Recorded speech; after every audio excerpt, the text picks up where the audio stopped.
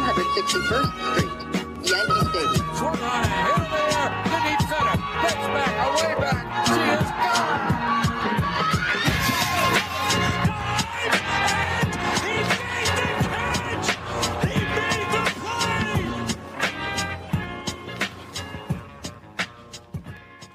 All right, welcome back to the Voice of 161st Street, episode 217. Today is July 25th, and this episode is presented by Underdog Fantasy. We have a lot to get into because we missed the episode last week. That was our fault. Had a lot going on, a little bit of moving, but we're here. A lot of stuff to talk about today's episode. We are recapping the Orioles series as well as a little bit touching on the Astros series, which we would like to forget. Yeah, before we get into all of it, how you doing, fellas? I can't say fellas. Pretty hot. good. Physically hot. So it's a hot day here, and as a resident of New York City, it's very hot. Yeah, it's not fun. Then there's just like these random thunderstorms that happen during the day, and I feel like I'm gonna die. So That was that's always fun. wild.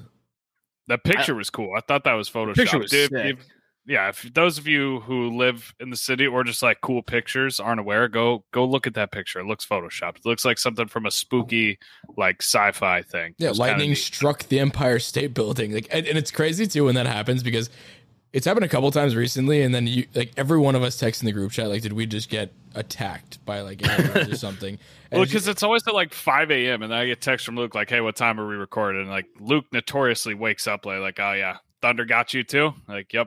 No, and it's crazy too because then I see like a TikTok of it. It's like it's just like emergency alarms going off and car alarms going off. It's like when you live in New York City and you wake up to this, and I was like, wow, every single person heard it, and everybody did. It's just crazy. I think it's funny how like, nuclear threat warnings lately, so yeah, you never know. It too. Always stay on your toes, Mother Nature. keep keeping us on our toes. All right, so we do have a lot to get into. I figure we might as well start off with the bad news. There's a lot of rumors in the rumor mill that have been floating around as of recently about Soto, Benintendi, some of the prospects in the Yankees, even Ohtani. So we'll get into all of that in a second. But before we do that, I figure it's a good thing to address the sad is that Mike King is hurt. So Chandler, you want to start there because Mike King is like probably your favorite player. I do love Mike King, and the last episode we did the bullpen trust tree, and I actually had him at 1 ahead of Clay Holmes, and before that he was actually use reliever WAR however you want, or WAR in general however you want, but he was, for what it's worth, ahead of Clay Holmes by a shade in WAR. He was a good mop up guy. He came in. Everybody remembers the game against the Blue Jays where he came in and bases loaded, nobody out, gets out of it. I think I would argue.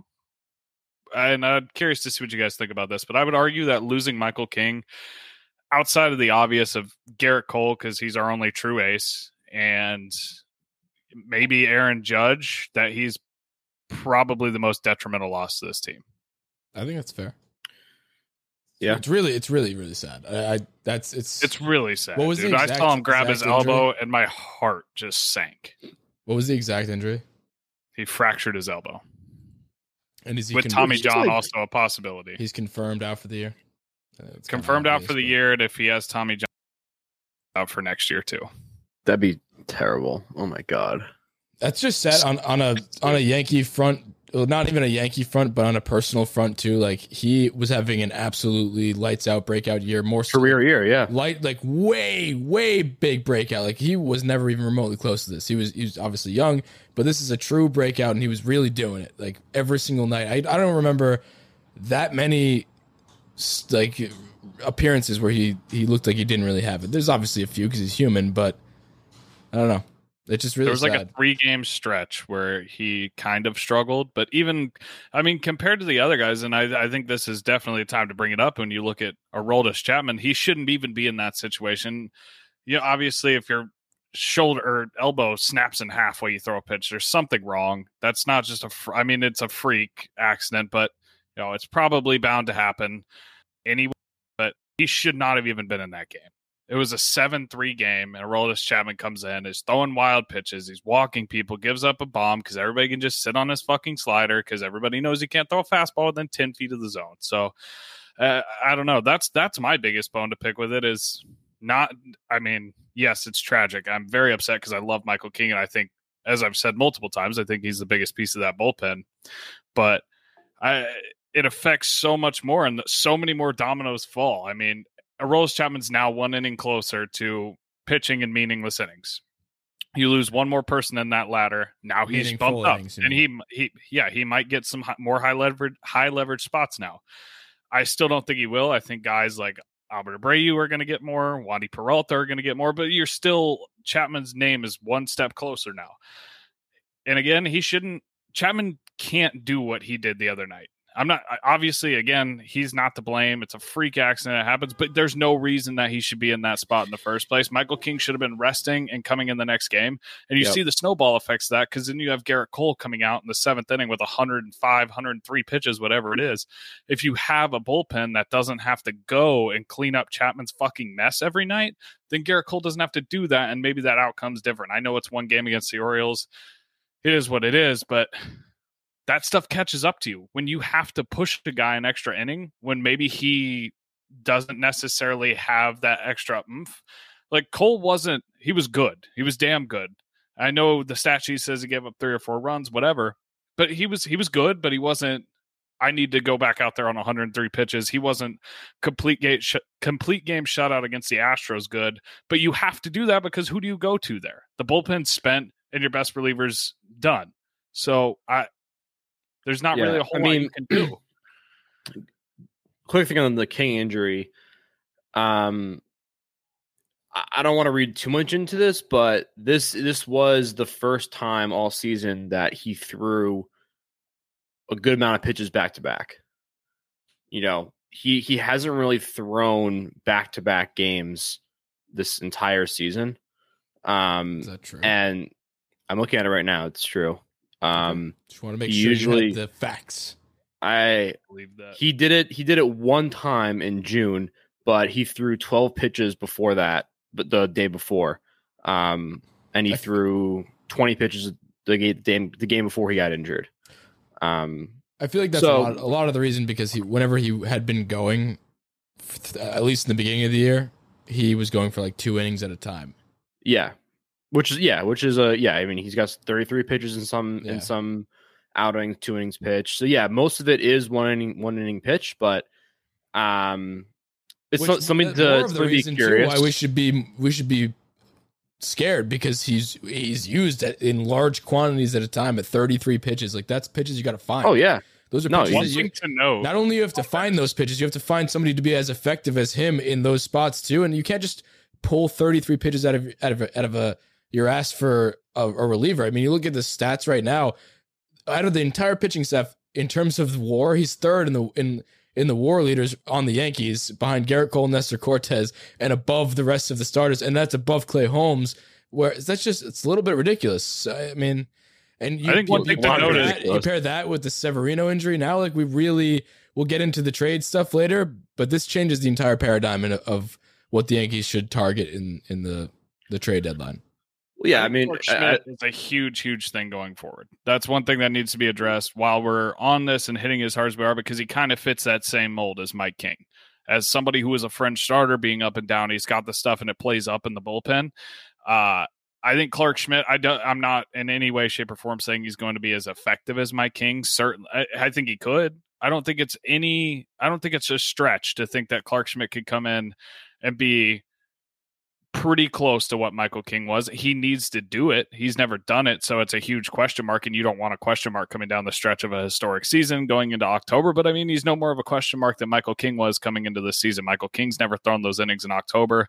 He's never thrown that workload. It's something I've talked about for months now, as I'm interested to see how these relievers do come August, September, because they've never thrown this volume. And I think Clarke Schmidt he's how this whole thing goes now. There's more pressure on him than I think people realize, because he has to fill that role. He fits it to a T, and he has to fill it at least serviceable. He can't come in and be a mop up, come in and, you're losing by 4. You bring in Clark Schmidt. He's going to see some high leverage spots, and he has to, like I said, he has to be at least somewhat of what Michael King was if this team's going to go far, unless they trade for somebody huge. But even then, I still think you need to get meaningful innings out of Clark Schmidt. I'd rather see him over Domingo Germán ever again. His outing was no fucking brainer. God awful. I mean, Domingo Germán went 3 innings. How many runs did he give up? 5. He just looked Maybe terrible. 6. And we were Too watching many. the game too. We were streaming it, and Damon, I think at the time, was like, this is when he gave up like 2 runs. You're like, Damon's like, he's good for like 6 more. And we all were like laughing it off. Like, I hope that's not the case, because he did show signs of life last year, and he's got talent for sure. But like, and maybe he'll shake off the rust. But that was a bad intro for sure. And I think it's less of the Domingo Germán slander that I would make that statement about Clark Schmidt. It's more of the trusting Clark Schmidt, because Clark Schmidt was doing awesome before he got sent down before, and we were all pissed about it, but we kind of understood, because at the time the rest of the starters were dealing, and so was the bullpen. Every single pitcher had a place, and he just had options. He was the one that he was the odd man out. But now when, Mike King goes down, Luis Severino goes down, there's no reason why Clark Schmidt shouldn't be up on this roster and have an effective right now. Yeah. These all play into it. And sorry to interrupt you, but before you wrapped up, I wanted to at least throw that in there too, because you have a guy that was supposed to be your bona fide setup man coming into this season, and he is just shitting a brick. And I know last episode a week ago, which isn't a whole lot of time, but we were still talking about how we're still confident in Loaisiga, and I am to a degree. If he doesn't shape up soon, that's just another question mark that you can't pick up. You need Clark Schmidt this season. If they send it back down, I think that'd be a huge mistake. And the Domingo Germán baffles me.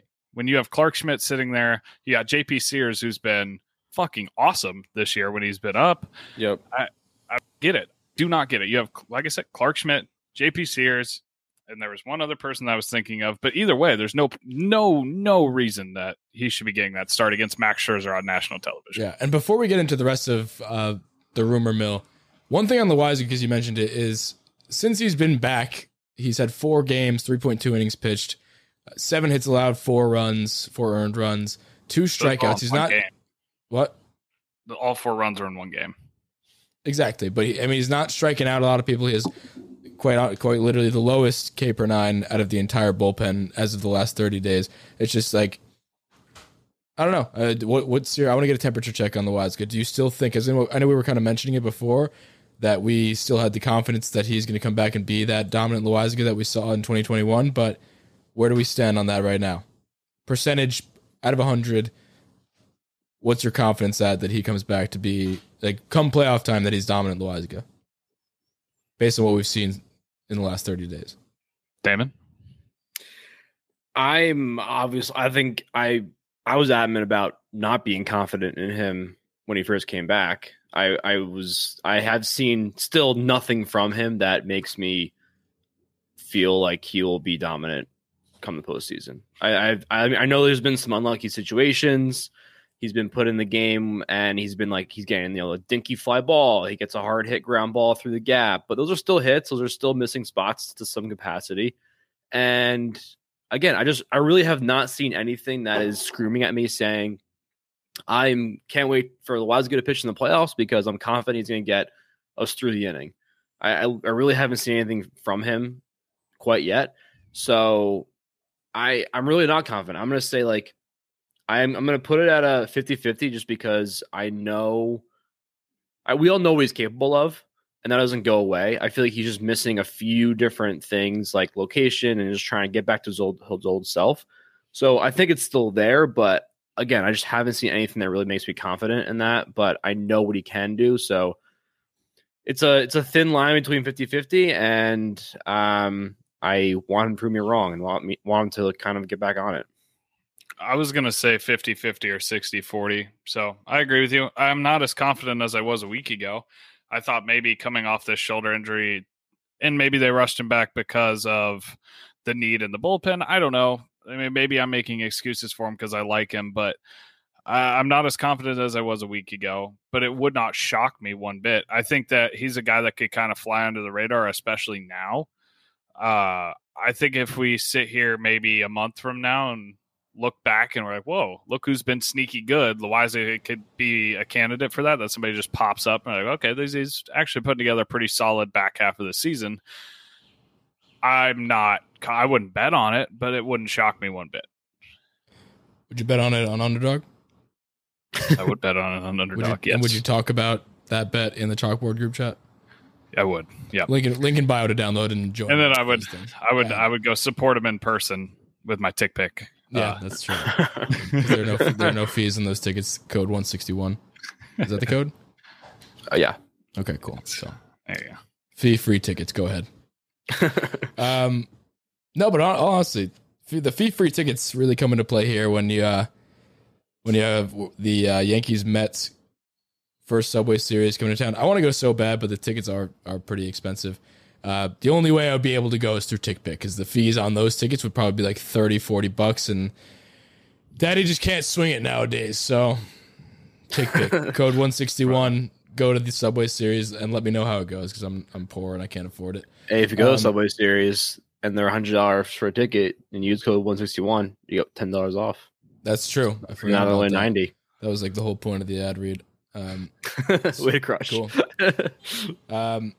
Before we move on, I have a motion to put Aroldis Chapman on the Sun, and I would like to make this like a life without parole situation. I don't see any way he can come off.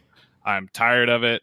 He's been teetering back and forth for a long time now. He got put on earlier, and it was a timeout as a big controversy. It was, the Sun Gate earlier in the season of whether or not it was warranted. I think now it's time to have that discussion. I have lost all faith in Chapman. I don't think he can be an effective reliever on this team again.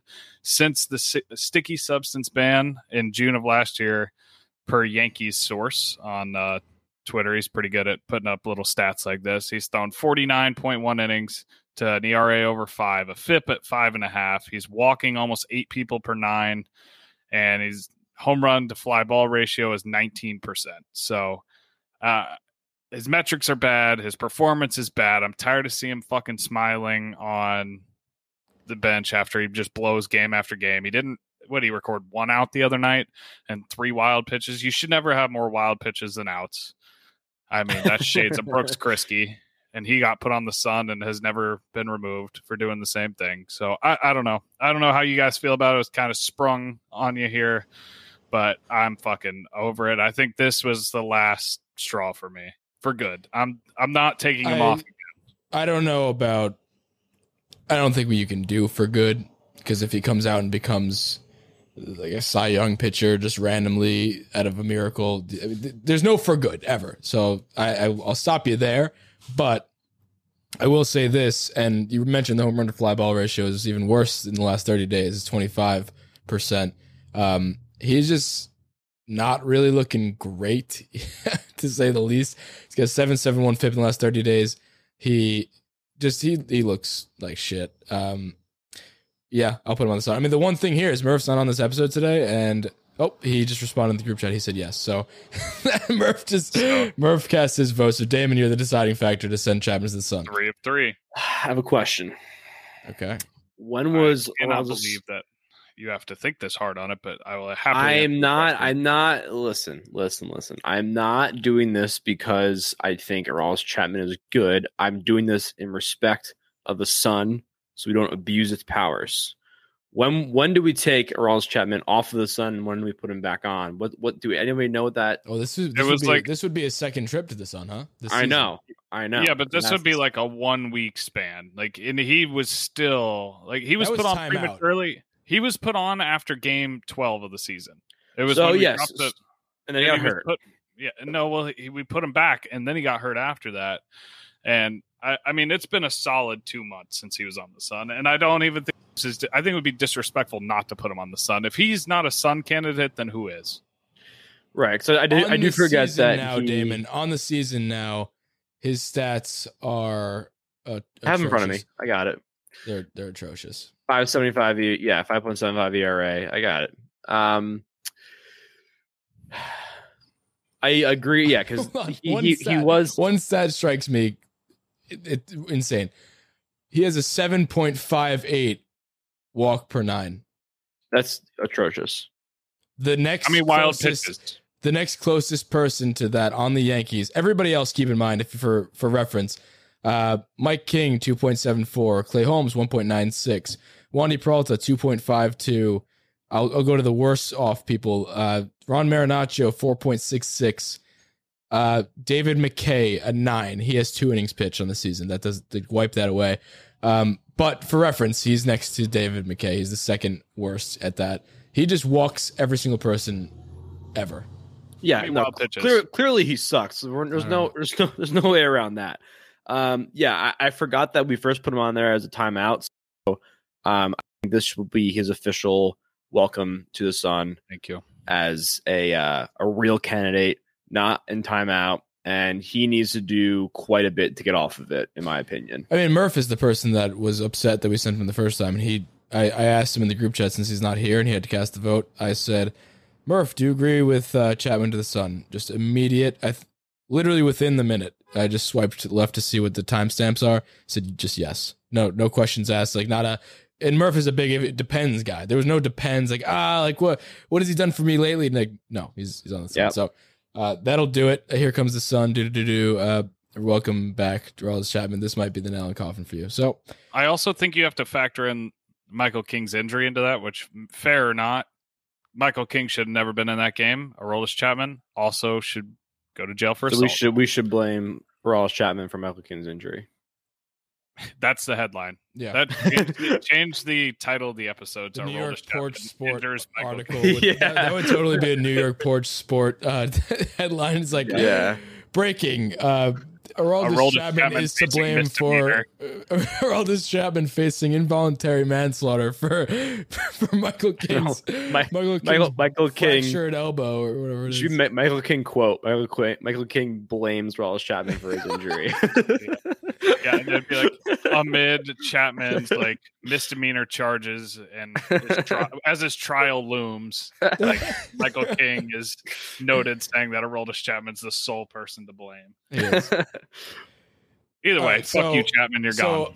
Back on the Michael King thing, not to jump around a bunch, but what do you think, before we get into our Smoker Fire segment, what do you think the Mike King injury, if at all, alters the plans at the trade deadline? Because, I mean, I guess I'll start, because I think, and you know what? Why don't we just start rounding third, because this is my rounding third. It's all interconnected. So before we get into rounding third, I'd let you know that rounding third is brought to you by TickPick. For those of you who don't know how rounding third works, basically you throw out a take and it is called safe or out. You are never out when you use TickPick. You know, there you go. You like that? No fees on your tickets. As we said earlier, use code 161 to get $10 off this upcoming series against the Royals. Not a single ticket over $21. Well, as far as the cheapest ones go, obviously you can pay more for that, but the cheapest tickets all around $21. Go on places like StubHub, stuff like that. You're going to be paying that just in fees. So go ahead on your rounding third, Luke. So I was just saying, with the Mike King injury, the question looms, what does this mean for the team? Obviously, we have Mike King size shoes to fill. We just mentioned his entire season-long stats and what he's been doing recently. Big shoes to fill, a lot of usage to fill.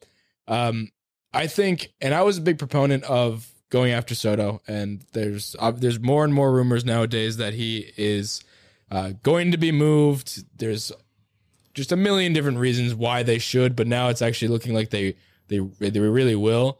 The Yankees did check in on him, but at the end of the day, after this Mike King injury and combine that with the Luis Severino injury, I'm starting to see the board more closely to what Chandler was saying before this. So I'm saying now, because of this, out of necessity, yeah, would I like to have Juan Soto on the team? Absolutely, but there's a lot more holes, and when other people potentially regress back to the mean, or if not the mean, but regress, because it could happen, or other people get hurt, we really need to re-bolster this bullpen and rotation.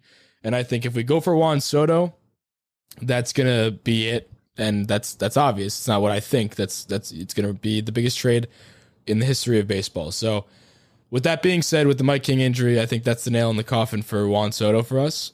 And I think we're going to go all in on Luis Castillo and David Bednar, and then another depth piece in the outfield. But I think that's shifted the focus 100% to the point where it's now only pitching. And I think if I'm being honest, that's what I would do now. And if I'm also being honest, I'd be upset if we got Soto, with that being said. I would not be upset with Soto. There's no way to be upset with Soto. No, I do but you think know what I meant. I actually wouldn't. know. I wouldn't be really upset, but there are a lot of cons to signing Soto because of the fact that we now have Mike King and Luis Severino size holes, and only I feel like David Bednar and Luis Castillo can fill those. I'll tell you what, there's one guy that I'm absolutely loving right now, and that is Gregory Soto from the Tigers. That's a guy that I think should be on a radar, and obviously he's on every contending team's radar. He's one of the best relievers in the game, represent them in the All-Star game, and he's got cool hair. And he closes games too. He's very good. Yeah. But like, all jokes aside, he's very, very good. I think that's a guy that could slot into the eighth inning seamlessly, and he would be excellent on this team. He'd be a huge get. He would cost a lot, obviously, but I think he is a necessity. I think you need to add a bullpen arm, but I'll let Damon go, and then I will touch on my rounding third presented by TickPick, that because mine is also bullpen related. Yeah, I mean, I agree with Rella there. As nice as a pickup as Juan Soto would be as a for generational player right now, I don't know. It obviously is huge. I mean, there's no way to hype up Juan Soto more. I mean, he's probably going to be one of the best players ever played baseball.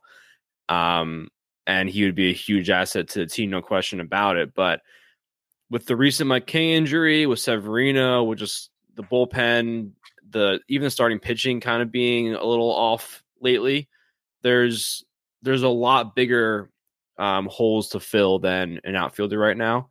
And pitching, we said this before, I've said this before, pitching should be the main focus point of this trade deadline. And if we can somehow get some pitchers and also another bat that's not Juan Soto, then I'm so fine with that.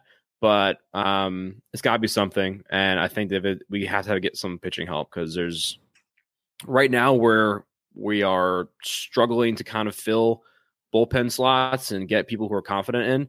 And shit can happen. People can get hurt again. And if another person gets hurt in the bullpen, another big piece, we're really fucked. And we can't just wait for that to happen, because we can't just play this game and then hope that no one else gets injured by the playoff time. So we need pitching. There's no question about that. And if that means we're not getting Juan Soto, then I'm totally fine with that, as crazy as that sounds. No, I think we can all agree Juan Soto, yes.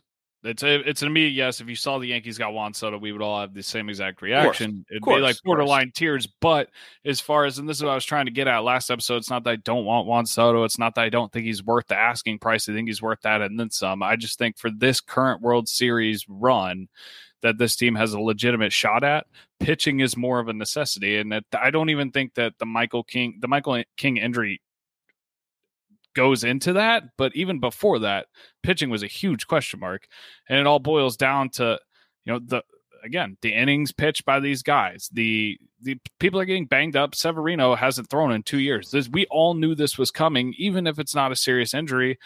He was going to need rest. He was going to need something, because he hasn't thrown in so long. You can't miss 2 years and go throw 200 plus innings as a power pitcher. That just doesn't work. That's not how the body works.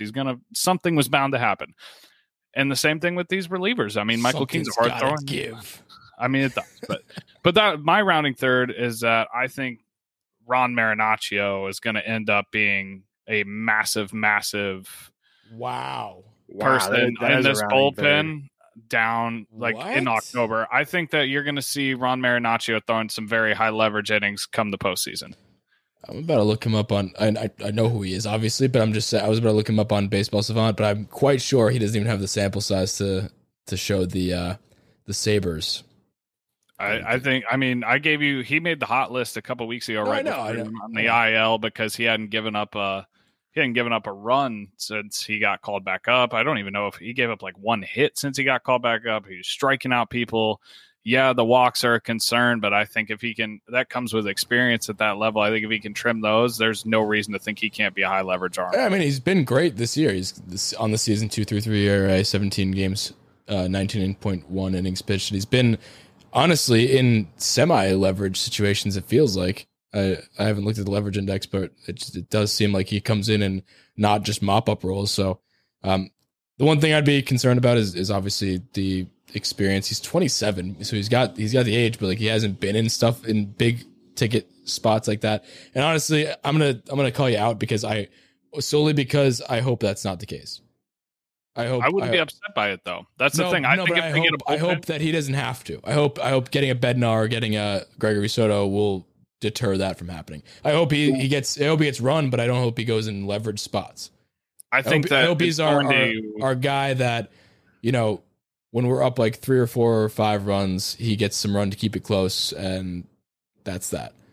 I just don't know that Luis Castillo, I believe, is going to be a Yankee, and I think that's going to cost a substantial package. I don't know that you're going to get a elite reliever. Yeah, I don't think you're going to get a elite. You're not going to get Gregory Soto if you get Castillo. I don't think, because I think they're going to get an outfielder. Maybe it's not Juan Soto, maybe it's not even Benintendi or Happ, but I think they're going to get another outfielder, and I think they're going to get Luis Castillo. If I had to bet on a trade deadline, that would be my bet. I don't know that there's enough left over that they're willing to give up with the stash of arms they have. Because you have Abreu who's performing lights out, because you have Ron Marinaccio who's performing well, because you have Clark Schmidt sitting there waiting in the wings that can come up and he can do it, and we've seen it. I don't know that they're going to spin big. It wouldn't surprise me if they went out and got somebody like a Michael Fulmer, who is a question mark, but performing well this year, and I believe he's in a contract year. Something like that would make a lot of sense to me, and I think if that's the case, you still have Ron Marinaccio getting a chance and a look at these late innings. I think coming down the stretch, you're going to see it a lot, and if he performs well, I believe you'll see him in the postseason in those spots, and he's going to have to with the injuries. And if you go out and get a Castillo, Ramon Laureano, I know that's a big name that Murph loves.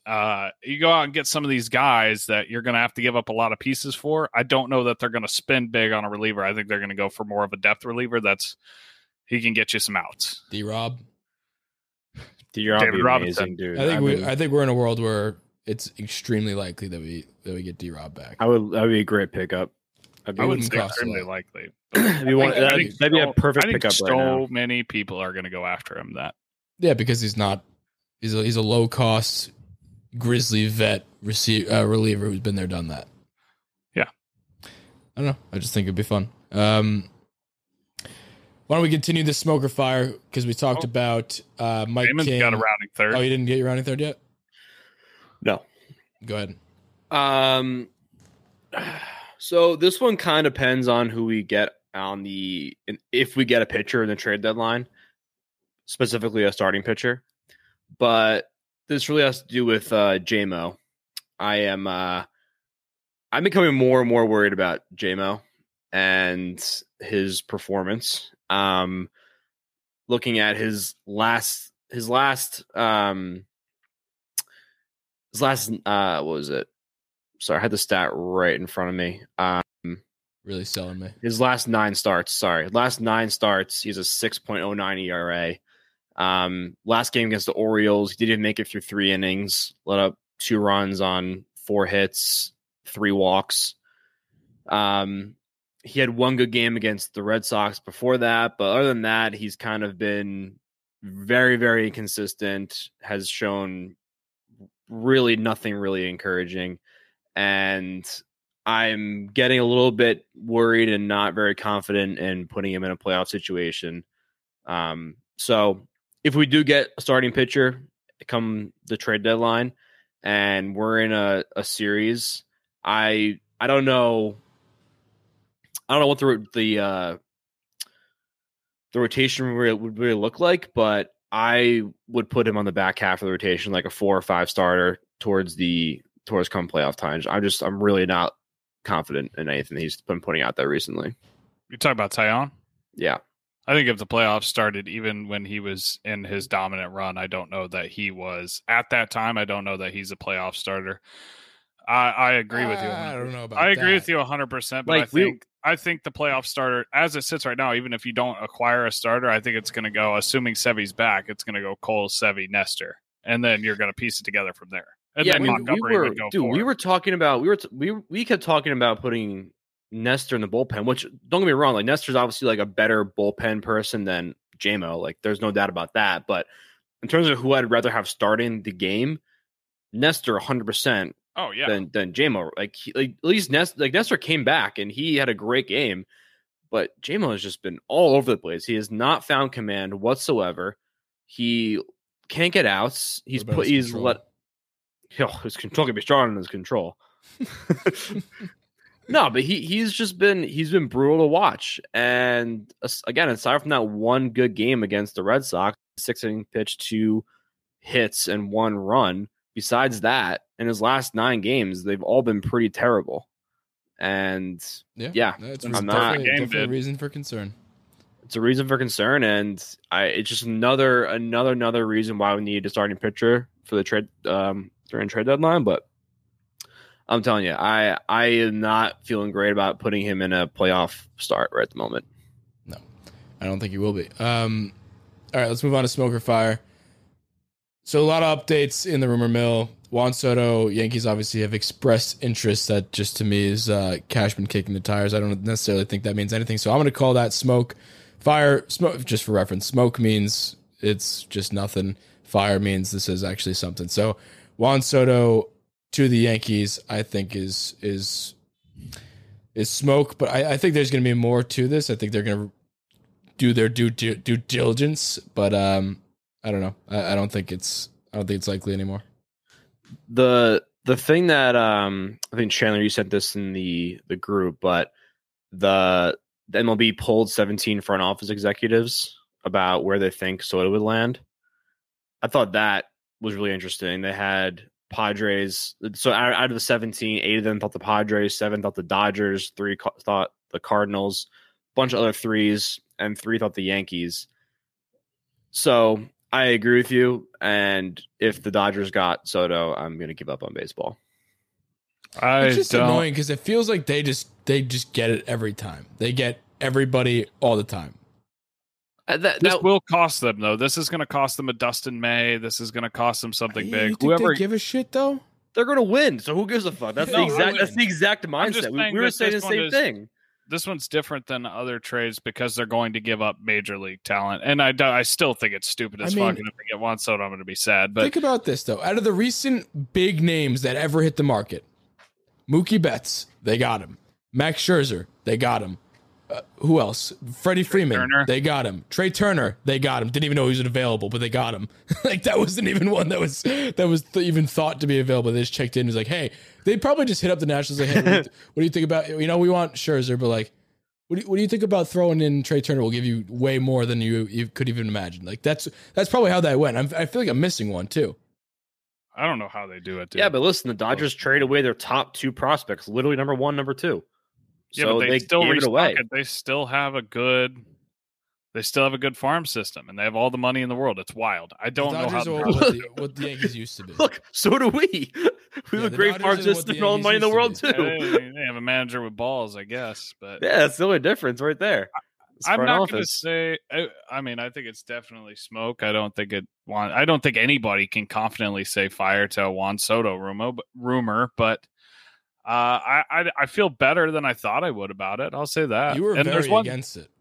I'm not against it. You very much said like there is a negative 1% chance that he will be. I still don't think it's high, but I think it's the best I've felt about it so far, which isn't saying much. I would say like maybe a 5% chance, maybe a 10. That's a lot from -1. But it's not going to happen. I'm not getting my hopes up, but I don't think it's completely dead. I think that the Yankees. I'm going to kick myself in the ass for saying this, but I think this is the first time in a while they're being serious at the deadline. I think that they have to get something significant. You can't go and act like you're the smartest person in the room and go get some under the radar name who's got good peripherals. You can't do that this year. I think Brian Cashman knows that. I hope he knows that. But while getting your doors blown off by the team that is you're going to face in the LCS if you make it there. as it We sits haven't right even, now, we haven't yeah, even addressed that yet because we didn't do the episode last week where we just finished that series and we just beat up on the Orioles a little bit, and that was fun to get the confidence back. But if we're talking about before, how much better we were than all the other teams in the AL. You look at the other teams and you start gearing up against the Mets and gearing up against the Dodgers and trying to compare against them. You won't even make it there if you don't get better now, because the Astros are better than us by a lot right now, and I'm very scared to face them when inevitably we do face them, because and they're just going to eliminate us again. Like as it sits right now, if we don't retool and get some extra assets right now, they're going to beat us. And Yeah, I don't think anybody watching these games. embarrassed. Yeah, I don't think anybody watching these games can confidently say they feel good going against the Astros. No, we were embarrassed by them. I would like They have our that number. should have been a awakening point for hats off everybody. to Aaron Boone though for actually I giving love an that answer. That was the only time in his tenure here that he's given an answer to the media. I was like, okay, fuck yeah, this guy gets it What now. was the answer? I don't think I saw I'll that. play it. Yeah, play it real quick. For those that don't know, I think this is one of the best quotes that I've heard from Boone in a while. Let me find it. One moment. Bad radio. There we go. Yeah, the 2 wins you had are walk-off wins. They've been in control of most of these games. How do you get past that part and change the narrative here? But the narrative's not going to change, Dan, until you beat them in the playoffs, if that day comes. I mean, we beat them 4 out of 6 last year, and they didn't hold leads. Where'd that get us? I understand it's a big story. I understand the season we're in.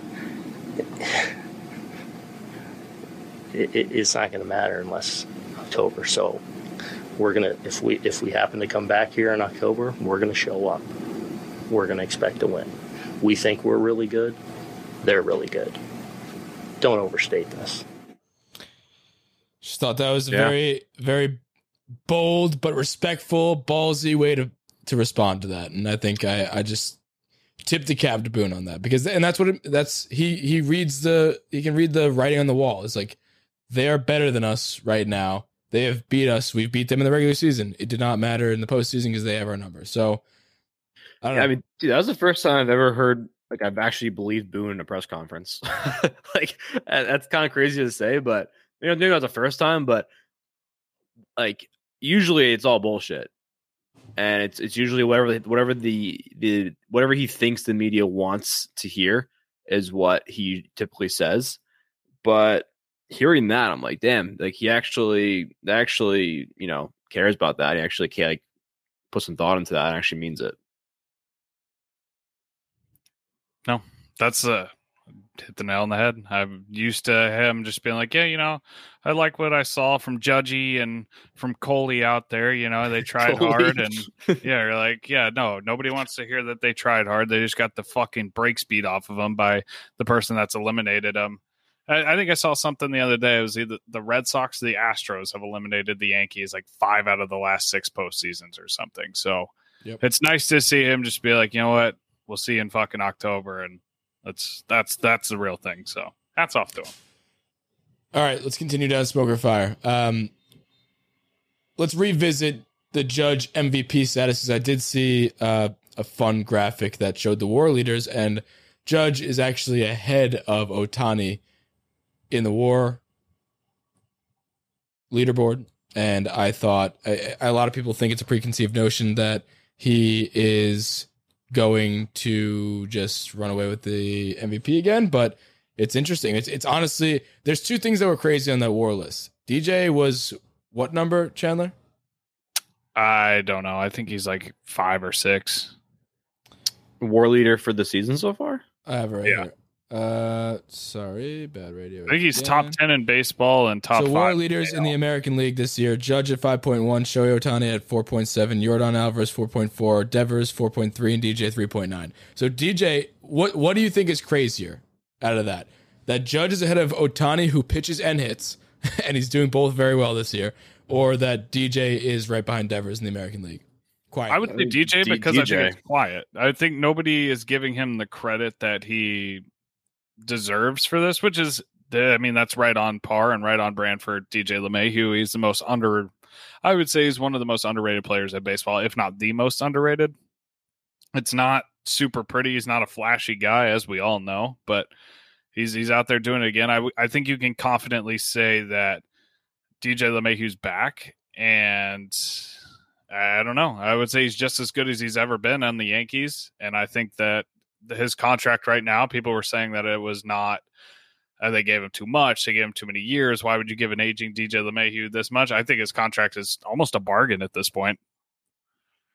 Yeah, I mean, I am very shocked DJ's that high, to be quite honest. But I am definitely more shocked about DJ because, Judge is having a career year right now. So even though Ohtani does pitch and hit, and even though Ohtani does pitch and hit and is doing both very, very well, I'm very surprised about DJ because, again, it has been a quiet, very, very good season. So he had a bad start. He's almost up to 290 now. Which is insane.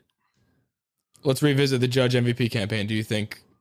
Because I know we talked about it on the show, and it was sad to say, but we were like, Ohtani's probably still going to win it, no, even if Judge hits 61 home runs or 62 home runs. Do you think that's still the case?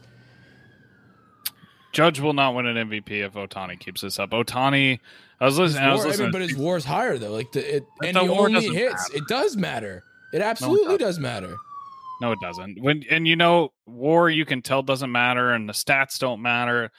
Look at his Rookie of the Year against Miguel Andujar. He won it the minute he was posted, and that was bullshit because he was hurt half the year. But the dude's pitching to a borderline Cy Young caliber, and he's hitting at an MVP level.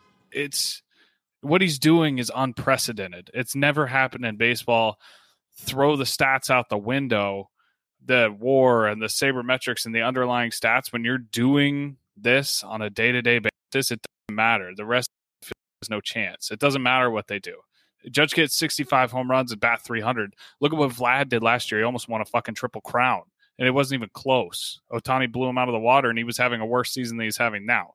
Ohtani's having a better season, and Vlad was having a borderline better year than what Judge had, and it wasn't even close. Yeah, we said this last year.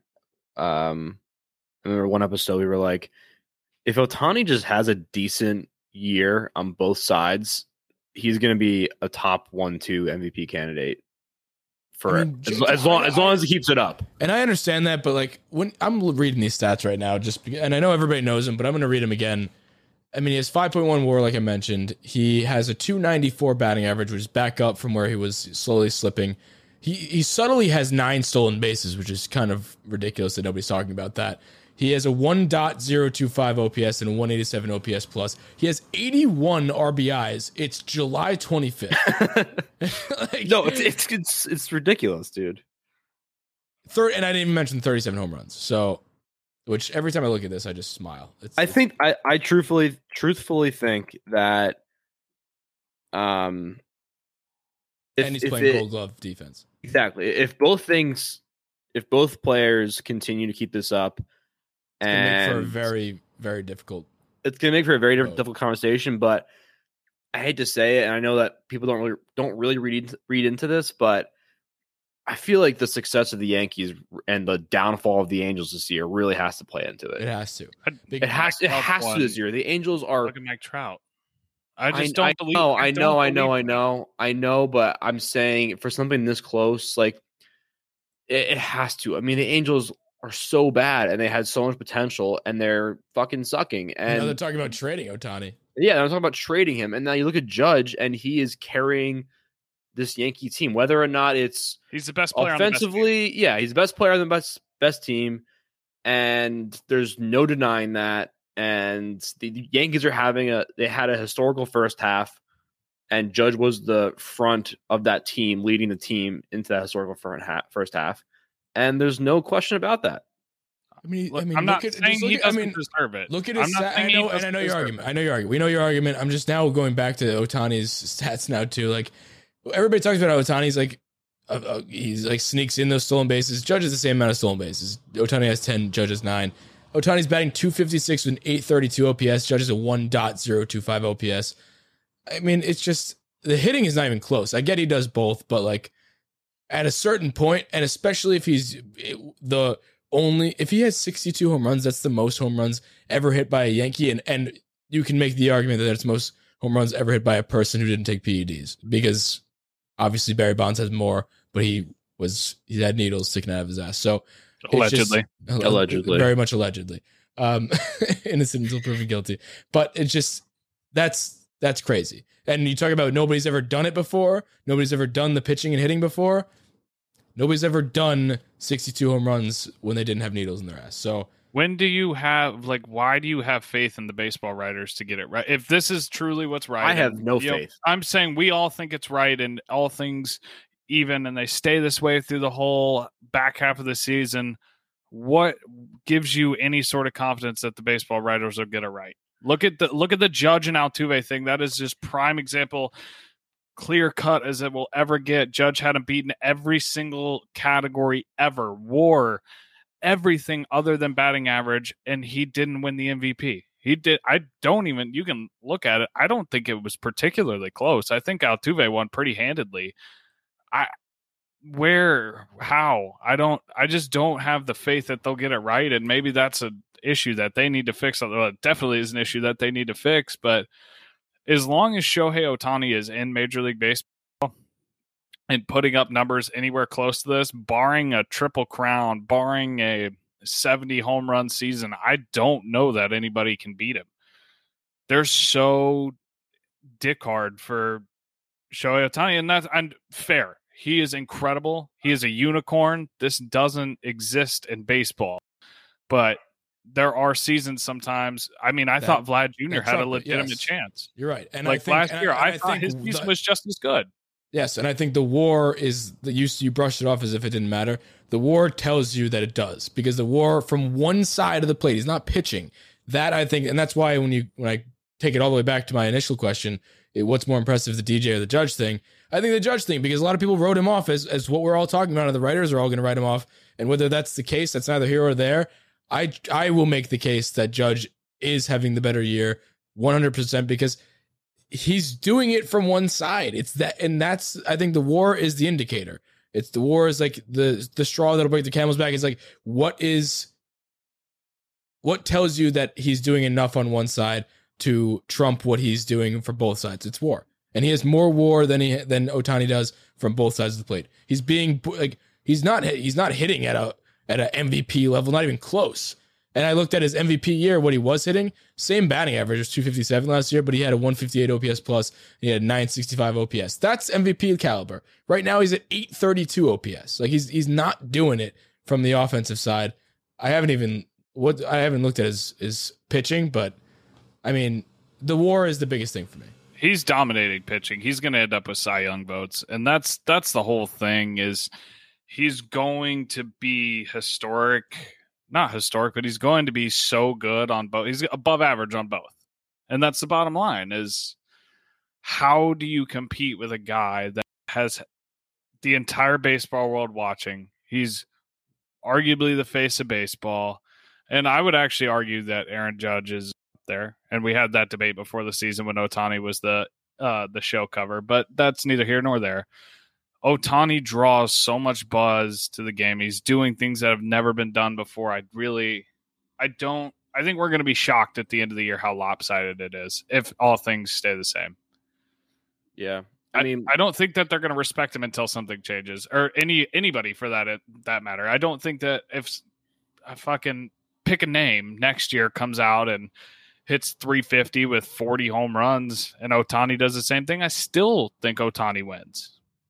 All right. I do. I think that this year more than any other year. I mean, it's only been 1 year, but this year should have some emphasis on the team, because the Yankees are crushing the division right now, and the Angels were leading the division, and now they are 23.5 games back. And maybe division. I know they never really take that into consideration. That's ridiculous. And it's something that maybe should be taken into consideration. We've talked about it in the past, but Things change, narratives change because of certain things, and I think maybe this could be the year that it's so lopsided on both ends. Like, it'd be different if the Angels weren't one of the worst teams in baseball and they have two of the best players in the world on the team. It'd be different if they were like a middle of the pack team that's like fighting for a playoff spot. They're not. And it's just like, and then Judge is on the best team potentially. Like they're still on like chomping at the bit to get the best record in Yankees history or baseball history. So when you have two opposite ends of the spectrum, and now they're even talking about trading Ohtani and taking real offers on that, it's like, that might be the thing that decides in the future for voters for the MVP, that maybe you should take another look at the guy who's on the better team, because I mean, most valuable player is an individual accolade, but it's also, if you're that valuable, you're going to bring your team up along with you. And it's not, one player can't really bring your team up to the level that the Yankees are at right now, but Judge is certainly an integral part of that. And if he didn't exist, the Yankees wouldn't be doing this. So when you're talking about most valuable player, that's what Judge is, and that's what that means. So I think maybe potentially this year could lay a little bit more fuel to that fire of like, maybe you should give that another look. For the record, I totally agree. I don't think the Yankees are where they are. I mean, and no shit, they're not where they are without Judge, but I don't think that defines MVP. Yeah, I mean, it's not You're called. not arguing with me. I'm not arguing against you. I'm arguing against the baseball writers. The award isn't called the best player award. It's called the most valuable player. It's like valuable to the team. Which, like, to play devil's advocate, though, most valuable is a guy who pitches and hits. Like, I mean, yeah, but the team sucks, and he's not valuable to anybody. I don't know. I can see both sides, but I'm saying maybe this gives an extra look at the guy in the best team as well. I legit think the Yankees have 5-6 less wins without Judge right now, at least. At exactly 5.1 based on WAR. Yeah, I was about to say, there's a stat for that. I wasn't looking at the WAR. I was just thinking of like moments that he's had, and those like there's 5 or 6 that stick out. I know what you mean. I mean, he's had a walk off all the time. So doing some mental balance. I think it's about 5.5 wins. Yeah, it feels like 5.1.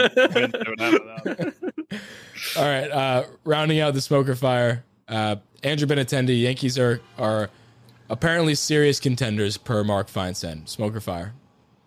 Fire. Excuse me. Yeah, I agree with fire. I think it's a good fit. I mean, we know it's a good fit. We've talked about it before, but just what would you say the percentage chance the Yankees land Benintendi are? 60. Yeah, I would say somewhere in the 60s, 70s. I'll say this too. I think the Soto rumor mill and the trade situation makes it more likely that we get Benintendi, because I think a lot of people are going to be, all the other outfield suitors, outfield traders are going to be focused on going after Juan Soto along with us. But I think the people that miss out on Soto, which I do think is going to be us, will now be in like, all right, well, we just missed out on the biggest fish in the history of baseball. Let's go ahead. And also, I think that drives the price of Benintendi down, because he's no longer the tied for the top guy with him and Ian Happ or whatever you want to call it. He's not one of the best guys in the market anymore. He's not even close. Like, so now, and that is a real thing, because when you look at guys that are going to be involved in that Soto deal, Patrick Corbin was the best pitcher on the market, and he got paid handsomely because of it. So being the best on the market matters a lot. So having Juan Soto over Andrew Benintendi can't even sniff Juan Soto's jockstrap. So like it's going to drive his price down a ton. And I really think that I would put the percentage chance that we get Benintendi at like 75, honestly. I think Benintendi really or Happ, if you put Benintendi or Happ in that conversation, I would put that in the 80s. They have to get an outfielder. I think, at least. And I think you're going to see a lot after Juan Soto moves, or as a market really forms and you get serious contenders for Soto. Right now, the last I saw, there's 5 or 6 teams that were all in contention. You know, Damon was talking about that poll, and you have so many. It's such a wide open field. I think as that market kind of takes shape, you'll start seeing some of the other dominoes fall, because right now, if you're the Yankees, why do you trade for Benintendi, or why do you trade for Castillo? I know it's a need, but if you have a chance at landing Juan Soto, you don't want to trade one of those guys for Castillo and then be like, okay, we pull out because we wanted player X, and you send him to the Reds. as that market takes shape, and maybe that's an obvious statement to make, but it's something that needs to be said, is that as that market takes place, we'll start to see more dominoes fall. I don't expect anything imminent. I don't know. I do think the idea that I just thought about, like the fact that Juan Soto being available and whether or not Ohtani being available, I'll just say smoke or fire on that. I think that's smoke, but that's just for the sole reason of it would be absolutely ridiculous. It would be wild if both get traded, but Ohtani specifically, because it's just wild. One thing to note, I think going forward too for this trade season, a lot of people, and we can just brush on it quickly, a lot of people don't think the Yankees can afford Soto and Judge, or Soto or whatever. The point is, there's big names on the market. Extensions are going to need to happen. Judge is still there. The thing with the CBT that was negotiated in the offseason in the CBA, which have fun with those acronyms, whatever, is that CBT threshold is going to go up every year, and it's increasing throughout the lifetime of this. So while you're looking at luxury tax space, and particularly the Yankees, because that's who we talk about, they're shedding like $90 million this year. You factor in a Judge extension if you want, don't if you don't. But the CBT is also going to be going up over the next 2 or 3 years, 20 or 30 million in time span. So when you're doing your math at home and doing your mock trades, keep that in mind while you're on that website where you can trade Domingo Germán for Juan Soto straight up. Speaking of Domingo Germán too, I agree. But speaking of Domingo Germán, just a slight preview at the Mets series coming up. I'm upset that it's Domingo Germán versus Max Scherzer. It's like Heaney in the Field of Dreams game. Yeah, that's just, I mean, this is one of the most exciting matchups, especially the Yankees and Mets. First time they're seeing each other this year. Two of the best teams in baseball, the literal two best teams in baseball just by standings, aren't they? Are the Mets number 2 now? I think or still? I think the Astros might be. Regardless, one of the two best teams in baseball, and you're throwing out. I mean, the first game is Monty versus Taijuan Walker. That's a pretty good matchup. I'm not sure how Walker's doing this year, but I feel like he's relatively similar to Monty. But Germán versus Scherzer is just, that's bad. Yeah, it's not going to go well. I'll tell you that much. If the Yankees were favored at all, I would not. I will not be betting on that. I'll put it that way. Yeah. Judge is going to need to. Well, Judge does kind of have Scherzer's number. He hit that home run off him in the All-Star game. So we'll have one run, and well, no, he's good for 2. The Mets will have 15. Yeah. Well, no, he'll be taken how out can after, you not after give 5. Sears? How can you not give Sears that start? I don't get it. Maybe they're just saving it for Luis Castillo. Yeah, they're just playing one big troll game. That's because Castillo's also slated to start on Wednesday. They're going to pull the rug out from under him. Yeah.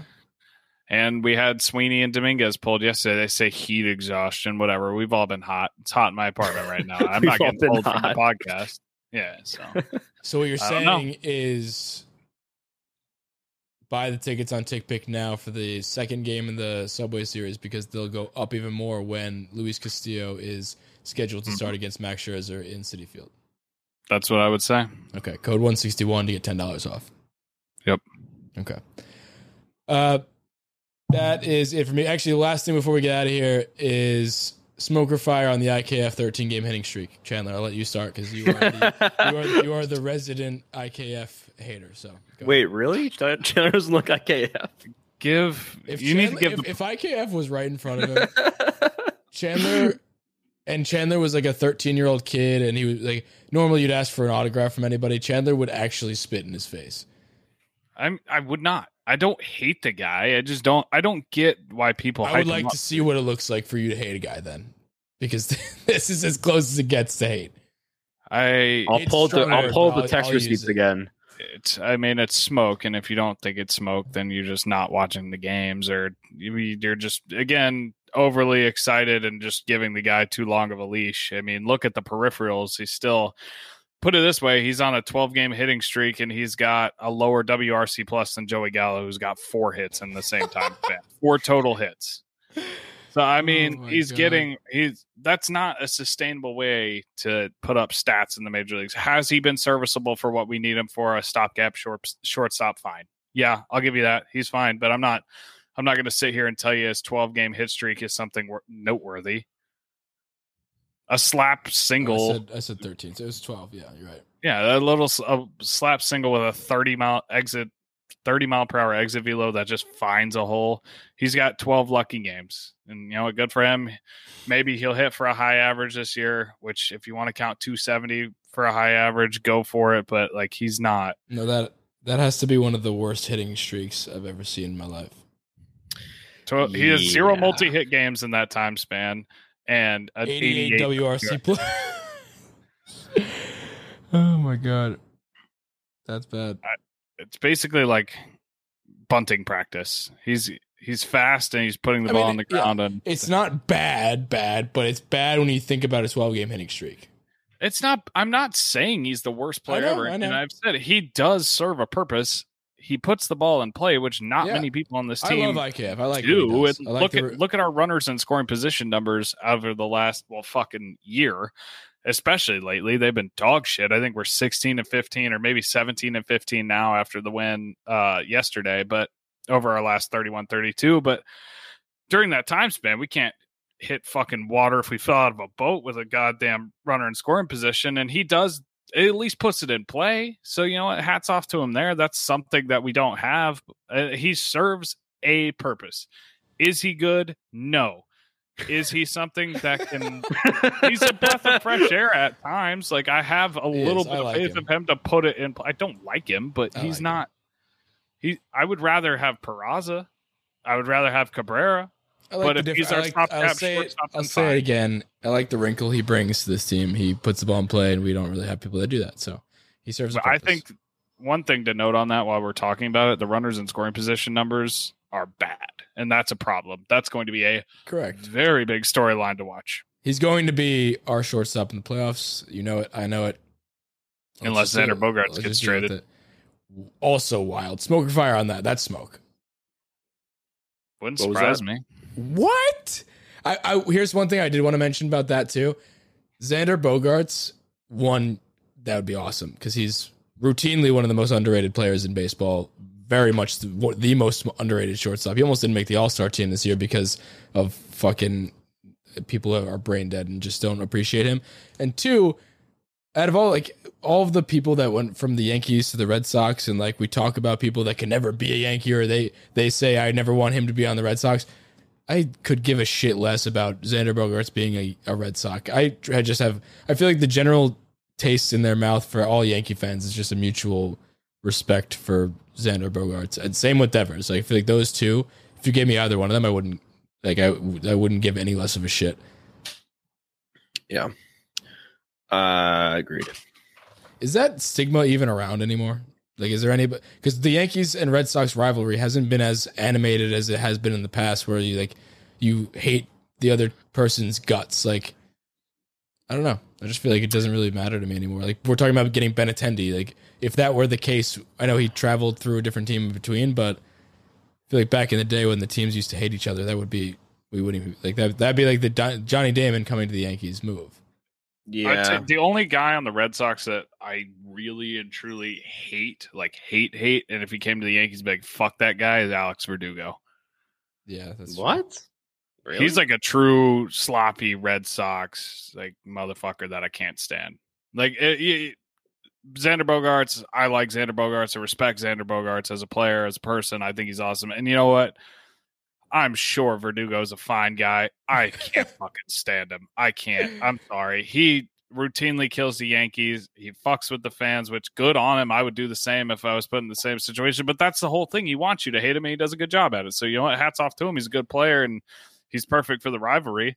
But he's we need more of him to spark the rivalry. Exactly. We need a fight. Look at the historic. We need him to fight each other. Who do we want him to fight on the Yankees? I feel like Donaldson's the best fighter. No. Let me rephrase that. Oh, you're right. Let me rephrase that. Not squaring up he's gonna be the most skilled fighter. He's the best person to pick he's the best person to pick a fight with. Okay, so what we do is we have Donaldson pick the fight, and then we immediately have a guy run out like D-Rob used to run out of the dugout to go and get into a brawl. But who's the guy you want to actually fight Verdugo. You obviously can't Obviously, pick you can't pick right? Judge or Stanton. Yeah, Yeah. make it an even match. Jose Trevino. Trevino's kind of jacked. We can't risk it. Just your Yeah. passion. Like that dude would. The way I want to phrase this too is what Damon just said. You can't risk it because it's similar to that of a hockey fight. Like you don't want to waste this guy. Throw Gallo in risk there. him getting injured or risk him in the hockey sense of going to the penalty box. Like, Well, in that case, we can't put anybody in there. Where Gallo. because I guess they would say that same about Verdugo. So Exactly. scratch that. Who would you want to no win the fight? touching of the hair or face, of course. And that's it. course. I think I gotta go Trevino. Maybe Rizzo. He's too nice. Rizzo, I feel I like can't Rizzo see would Rizzo stab fighting somebody. anybody. Yeah, I know. He's I can way see too him nice. being successful in a fight. I just can't see him doing it because For his teammate. I don't think he would ever fight somebody that didn't deserve it. If they I feel deserved like- it, I think he would just turn into an. And I feel like absolute if he hit lunatic. anybody, if he hit anybody too, they'd probably just like eat the punch and be like, "Yep, I get it." they feel wouldn't like, they wouldn't fight back. They would just let him hit him in the face. I feel like Higgy would die for the Yankees. Like he would go out there. Yeah, and- what other and he- organization would keep him for 13 years? Like he would fight tried the into the entire heart. Red Sox team with his bare Oh my hands. God. I want A to little see. bit of elbow I grease. want to see Stanton versus Lindor Part 2 this year. I mean, yeah, it's That not was gonna happen. awesome. That was so fun. That Subway Series last year, especially with this team when we were all down in the dumps. Like, these guys fucking blow. And yeah, Cole running out of the dugout with a bum hamstring ready to fucking stab somebody in the jugular. You got Stanton chirping people. That was fun. I want to see that again. If we see that level of intensity again with this team, I know they have a little bit of fight. I'm Or pumped as for it. the internet's saying they have that dog in them. That dog. Let's get the X-ray of the dog in the rib Yeah. cage. Let's see. We'll find out who has the dog in him soon. You're getting me really pumped up for this Subway Series. gonna be Not good. that I really needed to be already. It's exciting. They're both. This is the most exciting it's been, and honestly, it's fun because like 2 years ago or something like that, before they got Starling Marte, who I think is the exact reason why they're good. I haven't hid my feelings about Starling Marte, and it's gonna suck when he hits a walk off against us because he's the best player in baseball, and I wish he was a Yankee. But this is the first time in a while that I've been this excited for a Subway Series, and I feel like I was about to say 2 years ago, I feel like at that point it's fizzled out, and no, we really haven't cared about the Subway Series. It's been more so like the Yankees, Red Sox, obviously, and all that stuff. But I feel like our crosstown rivals, we haven't really given a shit about. They've always been the little brother, but I have a real respect for them this year that they're legit. They haven't even got DeGrom back yet, and they're going to be something this year. There's a legitimate shot that we could have a Subway Series World Series this year. I think the Braves passed things them, worth noting, which What? is kind of funny. I think the Braves passed them, which is kind of funny and worth noting. Yeah, but my main point about this is I have respect for them, which makes this more exciting, and I don't think they're going to Mets it up like they always do this year. I think that they're legit, and that makes me excited to go watch them, and you're making me want to rub my pennies together and go pay the slightly discounted tickets if you use code 161 on TickPick to go watch the game. So, and Citi Field is hot take alert. I don't know if this is a hot take, but Citi Field is nicer than Yankee Stadium. So That's a fact. Hope to see you guys there, and thank you guys for tuning in, and go Yanks. Everyone is talking about magnesium. It's all you hear about. But why? What do we know about magnesium? Well, magnesium is the number one mineral that 75% of Americans are deficient in. If you are a woman over 35, magnesium will help you rediscover balance, energy, and vitality. Magnesium supports more than 300 enzymatic reactions in your body, including those involved in hormonal balance. From functional medicine doctors to mental well-being and female hormone experts, we all know that magnesium is the one mineral to improve all aspects of well-being and health. But which one? Magnesium Breakthrough from Bioptimizers, the trusted choice recommended by leading experts with 7 best-absorbed forms of magnesium to ensure your body receives the support it needs for overall well-being. Go to bioptimizers.com/balance today and use code BALANCE10 for 10% off. Support your journey to wellness at bioptimizers.com/balance. Magnesium Breakthrough from Bioptimizers, your foundation to optimal health and vitality.